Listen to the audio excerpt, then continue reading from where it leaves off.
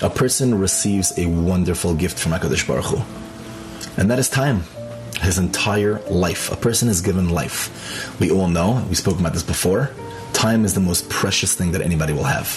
How much would you pay to have more time? If you knew this was your last week and you could buy one more week, how much would you pay for that? You probably pay everything you have. Right? And sometimes we watch movies, 2 hours, boom, gone. We go here, 2 hours gone, 3 hours gone. If it was our last 2 hours, if we had to pay for those 2 hours, how would we use those hours? Very, very different, right? Obviously.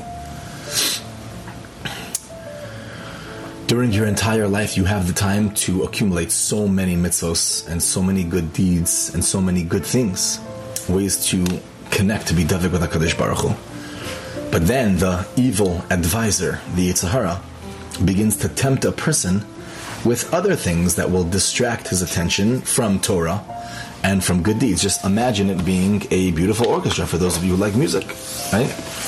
And ultimately, when your time comes to appear before the heavenly court, which, by the way, none of us are going to be free from, we are all going to go there, every single one of us, a person remembers, regretfully, that we wasted so much precious time listening to music. But by then it's too late. It's too late. Every person, says the Chofetz Chaim, you need to remind yourself every hour of every day of your purpose in this world. And don't allow the Yetzer Hara to distract you from what you're supposed to be doing here.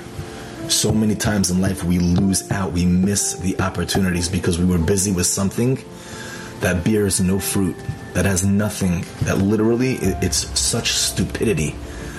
But it was so musical, and it was so beautiful, so how could I miss? But then after you realize, this is one of the Yetzer Hara's biggest tactics. Just keep them busy doing nothing.